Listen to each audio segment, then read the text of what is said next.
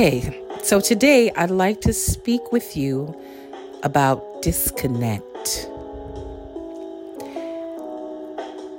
Right now, I am currently going through some disconnection. I just had to make a major decision in my life to disconnect myself from individuals, from environment, from things.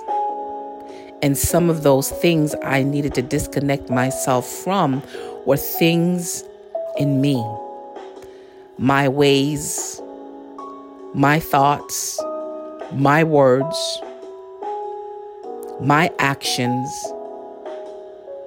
I needed to disconnect myself from these things.